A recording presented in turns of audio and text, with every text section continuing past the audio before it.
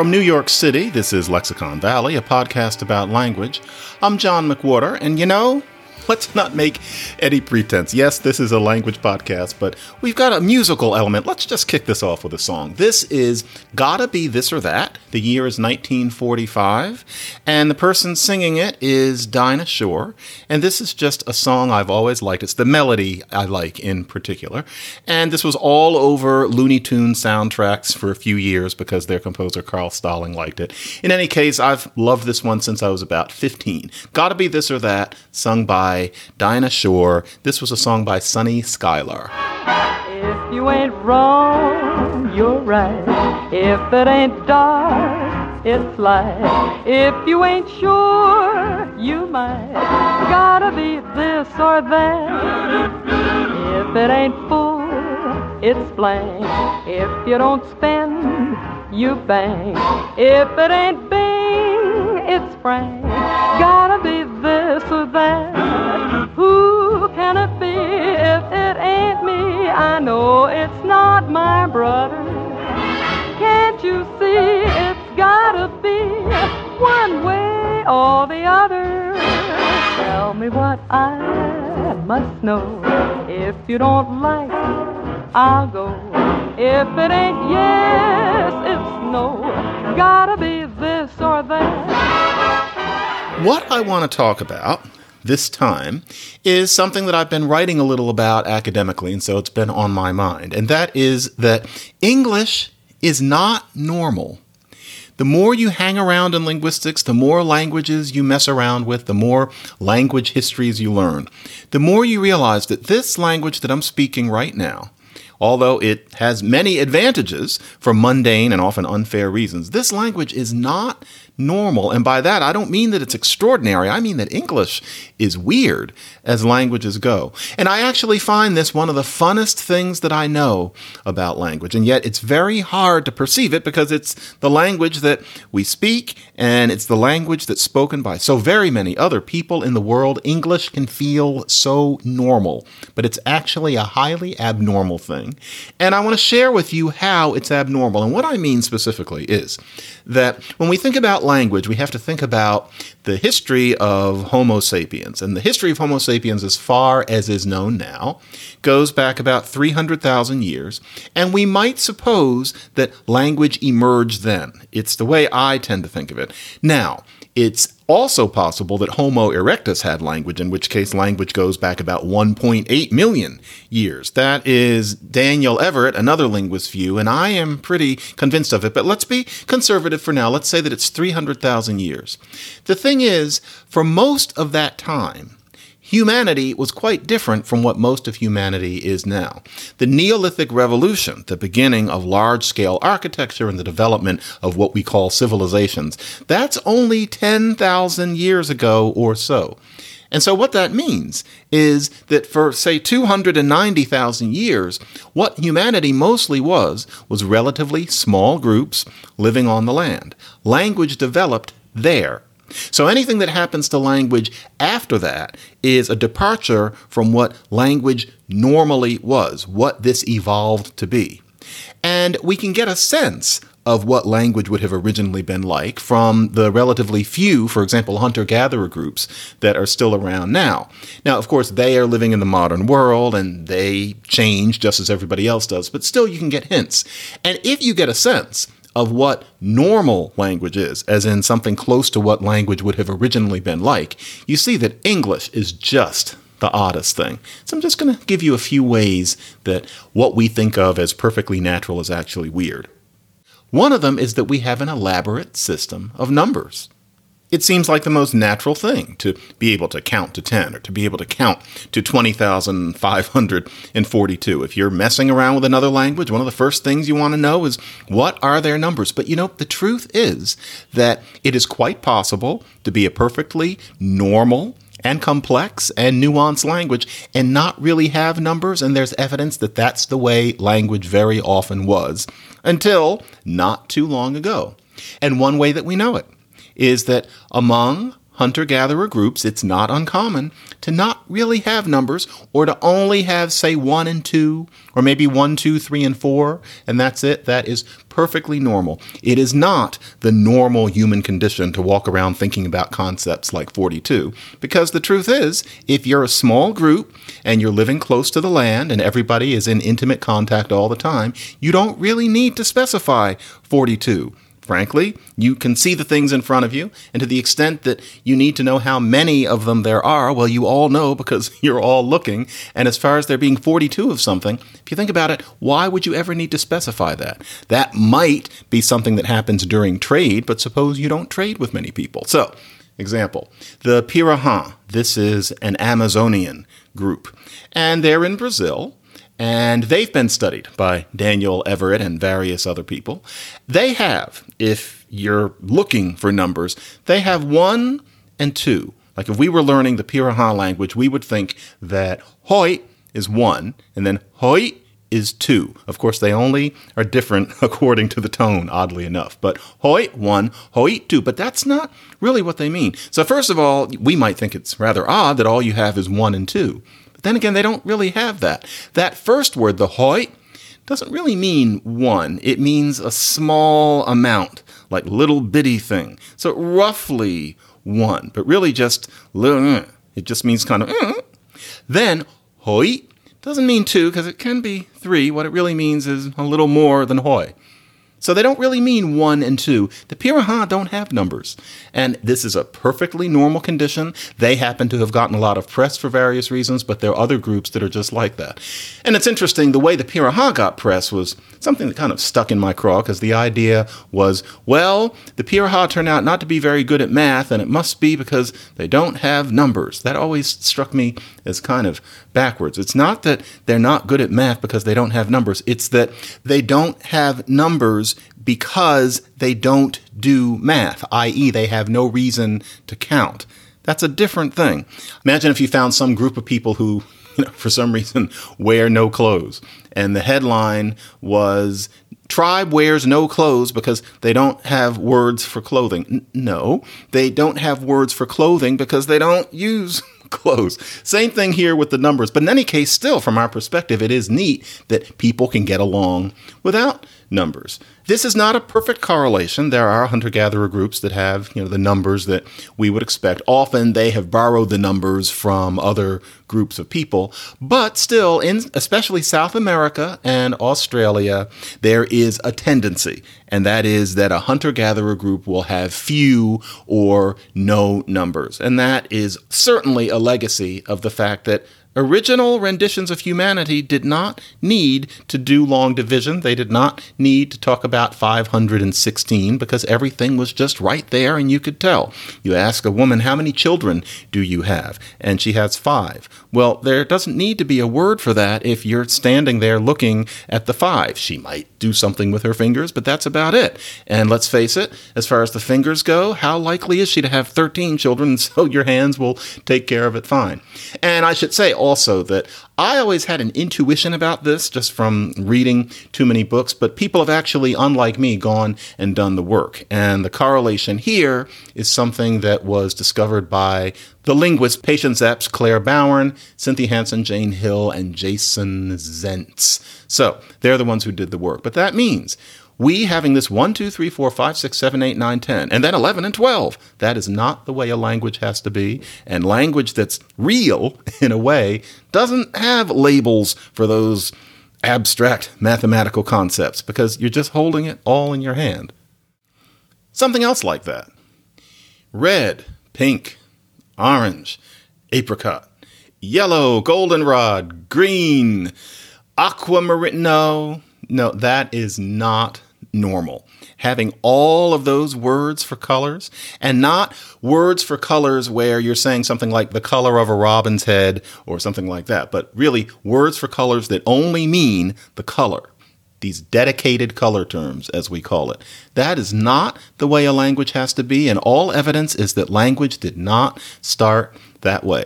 Now, I did a show about colors some years ago, and a lot of you seem to like it, but that means I'm not going to repeat what I said there, except to say that you can be a language where really all you've got is black and white. And then with everything else, if you need to specify, you'll say the color of a strawberry, the color of a rose, the color of a frog. And that'll take care of it, especially in a society where basically everybody is face to face. And so you can even say the color of her t-shirt.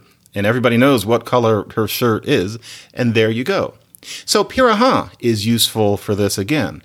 They have something where we would think they were saying black and white, but really what those two words mean is dark and light, which is something a little different than black and white. And that's all they have as far as anything you would even start to call color terms. And you could even push it and say that they don't have words for colors at all. And then, as I noted in that show back in 1958, you have black and white. A language can just have black and white. If it has three colors, it's not going to be black and white and then green. Never. It's black and white, and then the next one is always red. Then, if you've got more than that, it's black, white, red, and then either green or yellow. And they kind of toggle. Then you go from yellow to green or from green to yellow, but it's always one of those. And then if you have more than them, then the next one to come is blue. Not brown, but blue, because brown comes after. Then you get the other colors. And that's been shown to be a very strong universal tendency around the world. You see it again and again. So, for example, I was paging through a grammatical description of an obscure but interesting Polynesian language called Tuvaluan the other day for reasons that need not detain us. Tuvaluan, yes, it does have a pretty name as Polynesian languages tend to. It's like Tuvaluan. And I was just looking at this and I was thinking to myself, let's check out the colors. I'll bet nobody has happened to bring this language into the color term database. And so in the back of the book, they had the colors. And wouldn't you know, there's black, white, red, and yellow. After that, it's the color of the alligator. I don't know if they have alligators, but the color of this bud or something like that. They have basics, and it's exactly in that order that you would expect. Or another example that I've always enjoyed is in Saramaccan. That's this Creole language that I'm always talking about that is spoken in the rainforest in Suriname, created by runaway slaves who made new lives in that rainforest. Their descendants are still there today. And Saramaccan is English words with a lot of Portuguese words too, and then a grammar that is profoundly impacted by one African language in particular called Fongbe. And so it's an interesting hybrid and also new, as in centuries old, language. And it conforms to this color term pattern perfectly, including little things that don't make sense until you know how this sort of thing works. So for example, egg yolk in Saramaccan is egg red. Be is the word for red. It's an African word. It's a word from the language Fongbe. And so, bebe udiobo, red of the egg. Now, why red? It's not that the yolks are scarlet colored or something like that. It's that if you are a language that is developing, well, orange comes late in the game. Orange is after brown. That's the color of a yolk. Well, if you don't have orange, what's the closest thing? It's red. And so naturally, Saramaccan, when developing, is going to say the red of the egg, because if you're not distinguishing orange in your language yet, you can certainly see it, but if you're not distinguishing it in your language, red is going to be probably the closest thing. And so, bebe udiobo is something that tells you about how these color terms work. In any case, if we're on the colors, then why don't we do black and tan? And by that, I mean, let's do some early Ellington. I love the grimy sound of these early recordings. I mean, even when they clean them up, still, in this case, for example, we're listening back 94 years at this point. And this is Black and Tan Fantasy, played by the Ellington Band. This recording knocked me to the wall when I first heard it. I first heard it, I think, in 1990. It's just such an arresting composition. And it has a name that has the colors in it, which gives me an excuse to share it with you. Listen to this.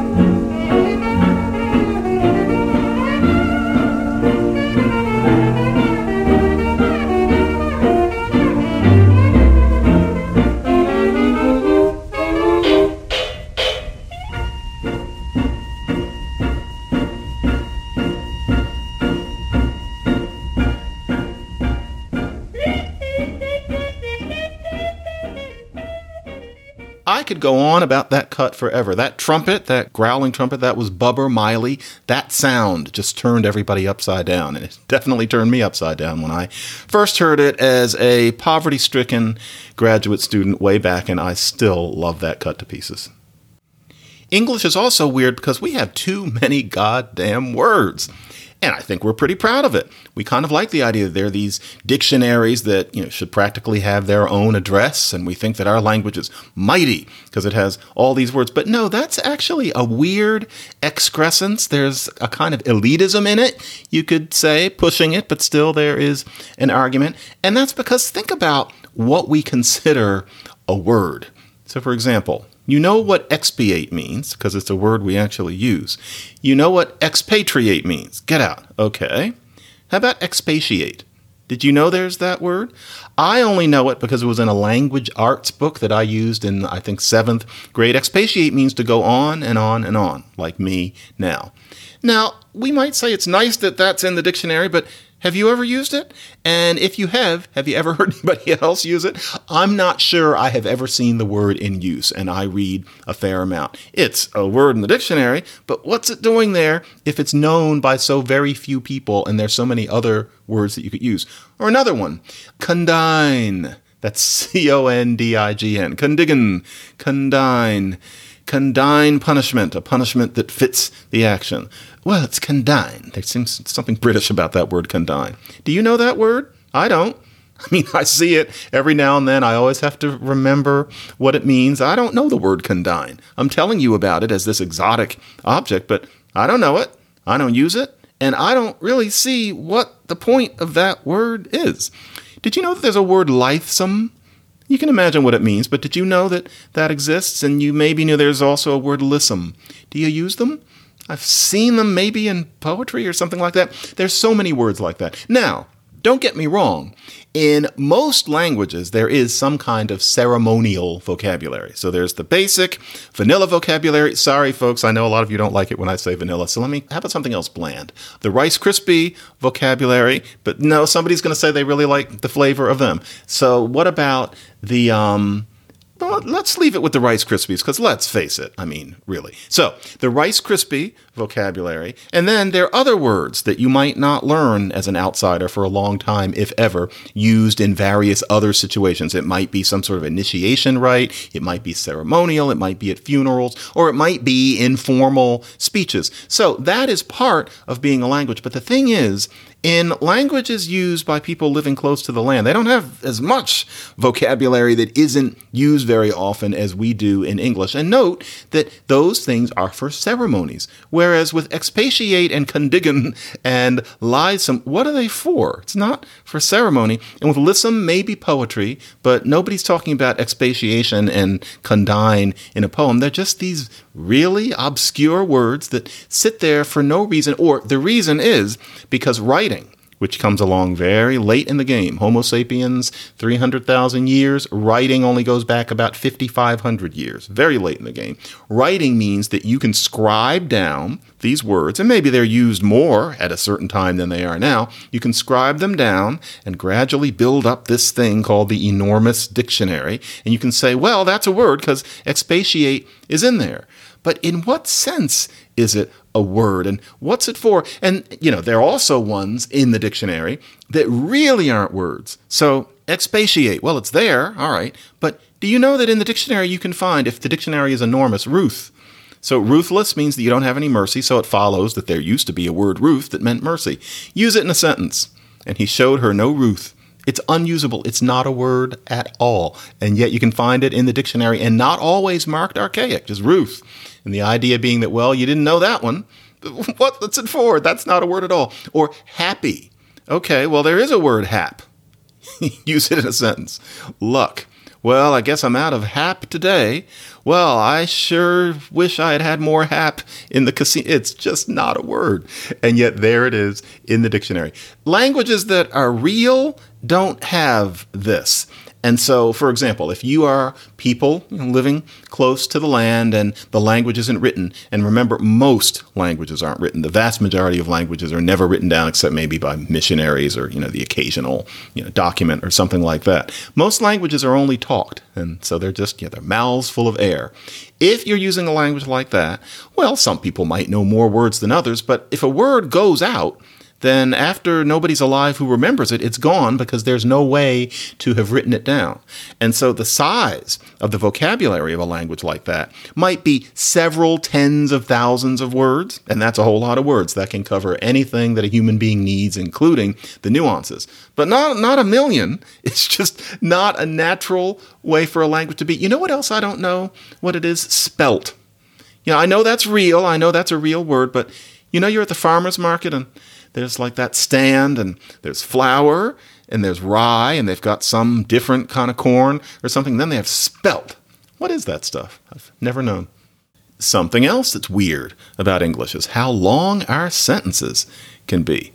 For example, I was at my office the other day and I realized that I had never quite looked over. Daniel Everett is going to come up again. There's a grammatical description that he co-wrote of another language of Brazil called Wari.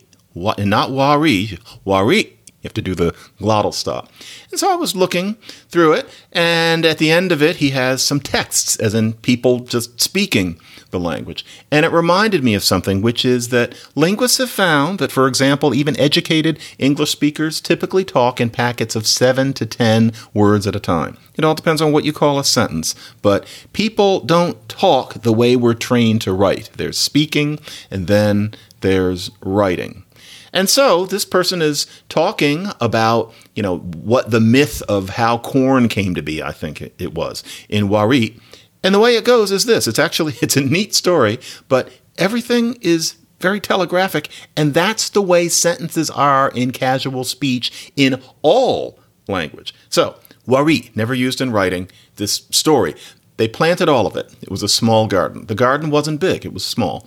They planted all of it. It's all planted, Father. Okay.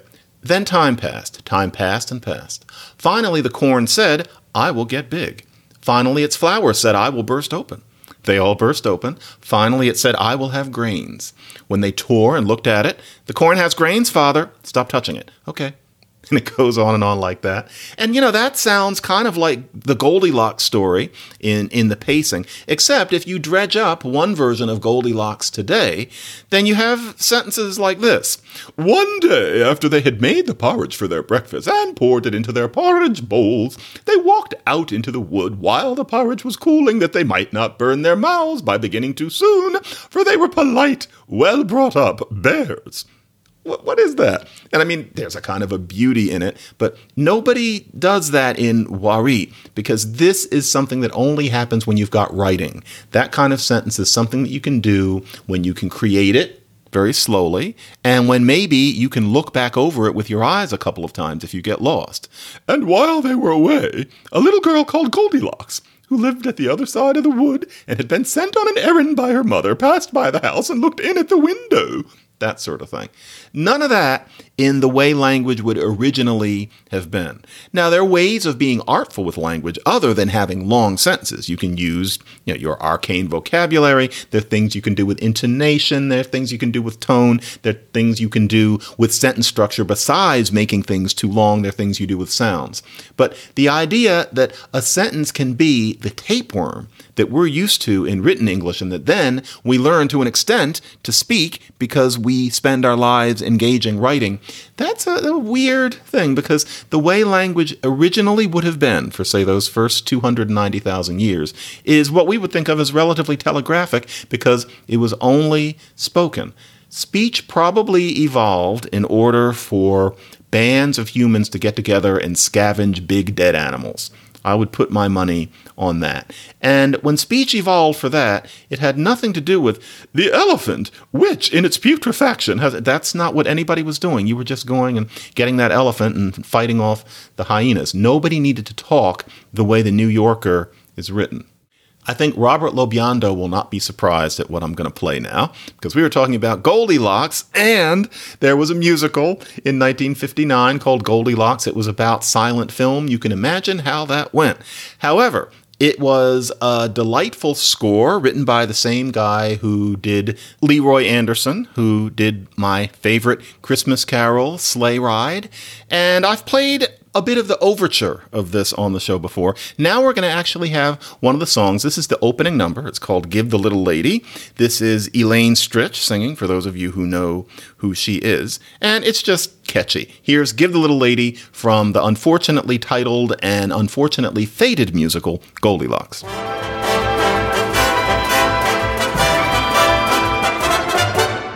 No tears for me, boys. I'll tell you what I'm going to be, boys. The perfect lady, the way I planned. So give a little lady a great big hand. Ragtime, I'm through now. No honky-tonk piano will do now. It's Bach for me at the baby grand. So give a little lady a great big hand. I'm through pretending. This ingenue has found her happy ending. The trunk I was born in is attic bound. So you take the gay time. For me it's gonna be PTA time. I found my way to the promised land. So give a little lady a great big wonderful hand. By the way, Give the Little Lady, that was a catchphrase.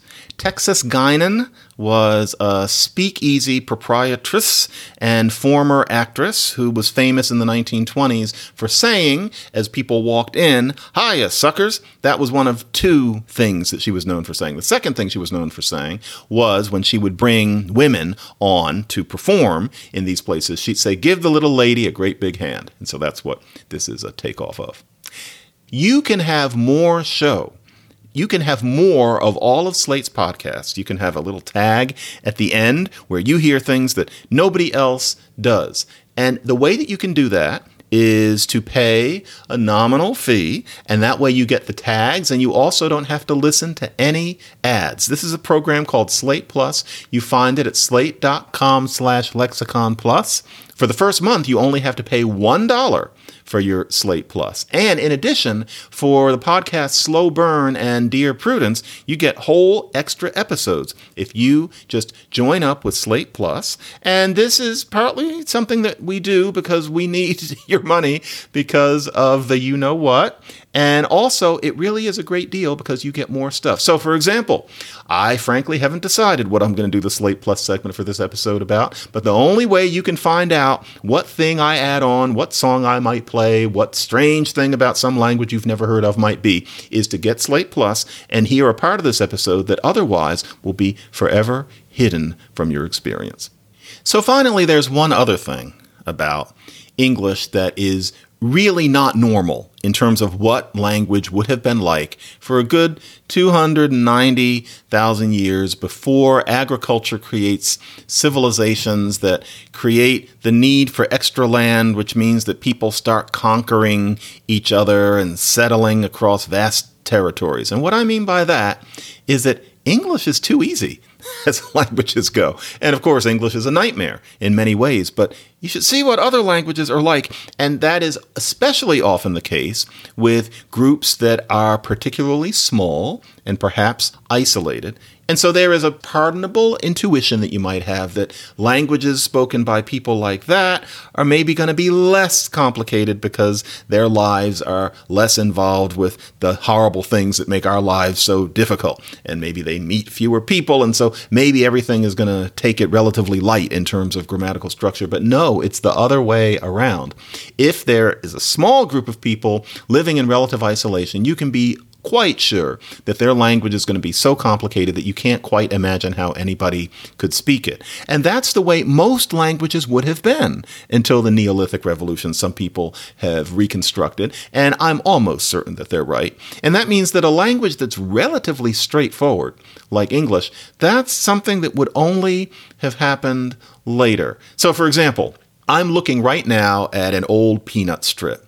And it's Charlie Brown and Sally, and they're talking about drawing. It's my favorite of all the strips. And I'm just looking randomly at one panel. Charlie Brown says, "Try drawing just one side, and then fold it over and trace the other side."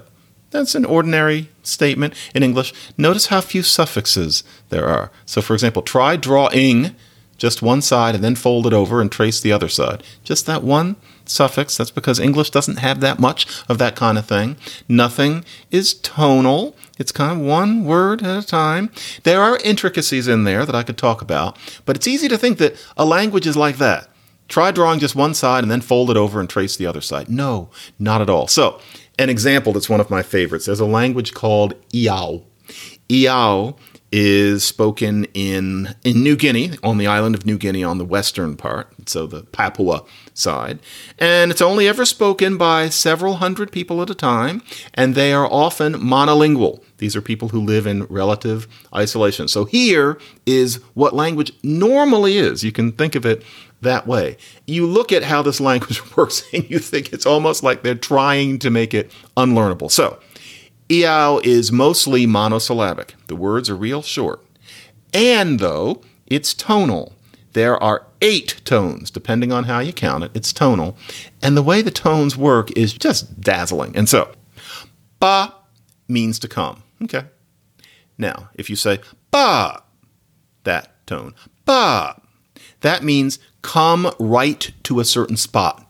So there's the difference between come and come right to a certain spot. And it's not that is supposed to sound like somebody coming to a spot like something like that. No, it's just arbitrary. But ba, come. Ba, come right to a certain spot. Then ba, which is a third of 8 tones. Ba, that means to throw at. So it doesn't have anything to do with coming at all. Okay, so let's go to another syllable. Doi, that means to see. Okay. Now remember, ba was to come, and ba was to come right to a certain spot.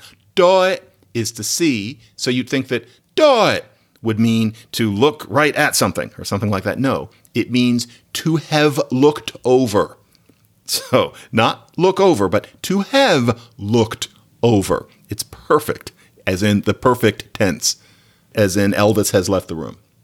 So then, you have doi, and that's see. Doi, to have looked over. Now, ba meant to throw at. It didn't mean to come at all. But with doi does have to do with the eyes. It's to watch, as opposed to just seeing it, watching it. And you just have to know. One more. Da is 8, as in, having eaten. Now, remember, ba is come. Doi is see. Da is 8. Not eat, but 8. And you just have to know that it's in the past tense. Then da is to have eaten. So, doi was to have looked over instead of to have seen. But with da, it stays in the family. So, da ate, da, to have eaten. Da is to load something into a vehicle. This goes on and on and on. You just have to know. So notice it's not just that the tones make these completely different words. And so it's not about like, say, horse and mother and scold and hemp like in Mandarin. These tones are grammar to an extent. And so da ate, da, to have eaten. That's how you conjugate the verbs, but then not always, and you just have to know, and that was only 3 things. Iao goes on and on like that. Janet Bateman is the one who studied Iao. Imagine what it takes to study a language like this, to learn to halfway speak it and to know what people are saying who are mostly monolingual. It's an astonishing thing that linguists like that do. So Iao, that's normal as languages go. And then all we've got is try drawing just one side and then fold it over and trace the other side. English is much easier than you'd expect. And so, English is weird as languages go. English is, the best we can say is that it's a very modern thing. What English is a new way of being a language in many ways. All these numbers, all these Crayola colors, a vocabulary that's so big that no one speaker knows anything like all the words, these tapeworm sentences. That's weird. That is not the way languages were for most of when language existed. And then in being a language that doesn't have that many suffixes to do the kinds of things that, say, Spanish does with hablo, hablas, habla, I talk, you talk, he, she, or it talks. We have very little of that kind of thing, and we're not tonal. The truth is, if you look at languages around the world, most languages either knock you over with a whole lot of those sorts of conjugational things or crazy gender or usually both, or if you don't have that, it's going to be tonal. and it's going to knock you over with the sorts of things that Chinese does. If you have neither one of those things, it's not common in the world, and it usually means that it's a language that a whole lot of adults had to learn for one reason or another, and so they made it easier. And that's something that only started happening in any major way when agriculture and then technology allowed a group speaking some language to impose it on millions and millions of other people and have it settle and spread across vast parts of the planet. What this means is that English seems so normal to our parochial selves in some way, but actually, English is a Creole of a kind. Afrikaans in South Africa is what happened when Dutch was taken up by people indigenous to that area, as well as some people who were from Southeast Asia. Afrikaans is when Dutch gets a shave, essentially. Because of its history, Afrikaans is considered to be a semi-Creole language. It's not a Creole like Saramaccan, but it's semi-Creole Dutch. English, for the exact same reason, is a semi-Creole Germanic language. And in our case, it's two things. For one thing, the Vikings, starting in 787 AD, came over to England. Notice I say came as if I'm there. So they went over to England and they basically fucked up the language. They learned it the way adults learn it. And because there was no such thing essentially as print, except for very few people, no such thing as school, no such thing as media, little kids listened to their father speaking English that way, and they had no reason not to imitate him just as much as they would imitate their mother. Next thing you knew, crappy old English became what I'm speaking right now. So that happened, and then even before that, there's something a little odd about Proto-Germanic, the language that would have later become German, English, Swedish, Icelandic, Dutch, etc. Even that language took it a little lighter than most early Indo-European languages did.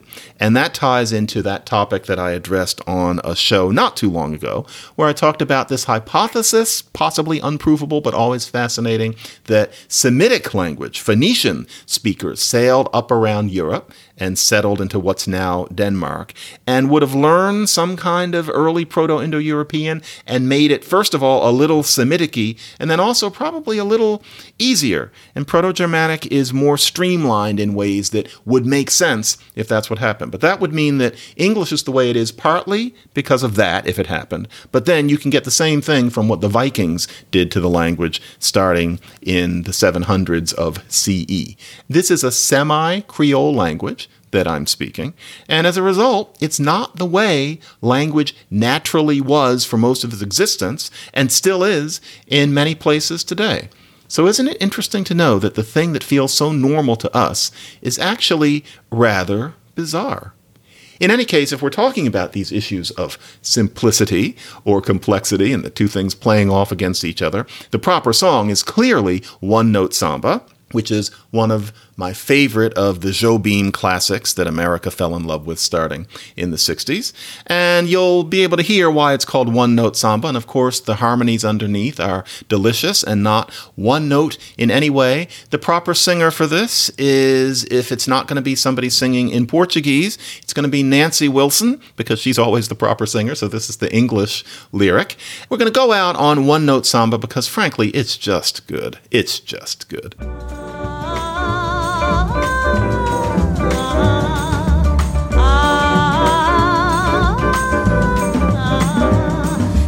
Just a little samba built upon a single note. Other notes are bound to follow, but the root is still that note. Now this new one is the consequence of the one we've just been through, as I'm bound to be the unavoidable consequence of you.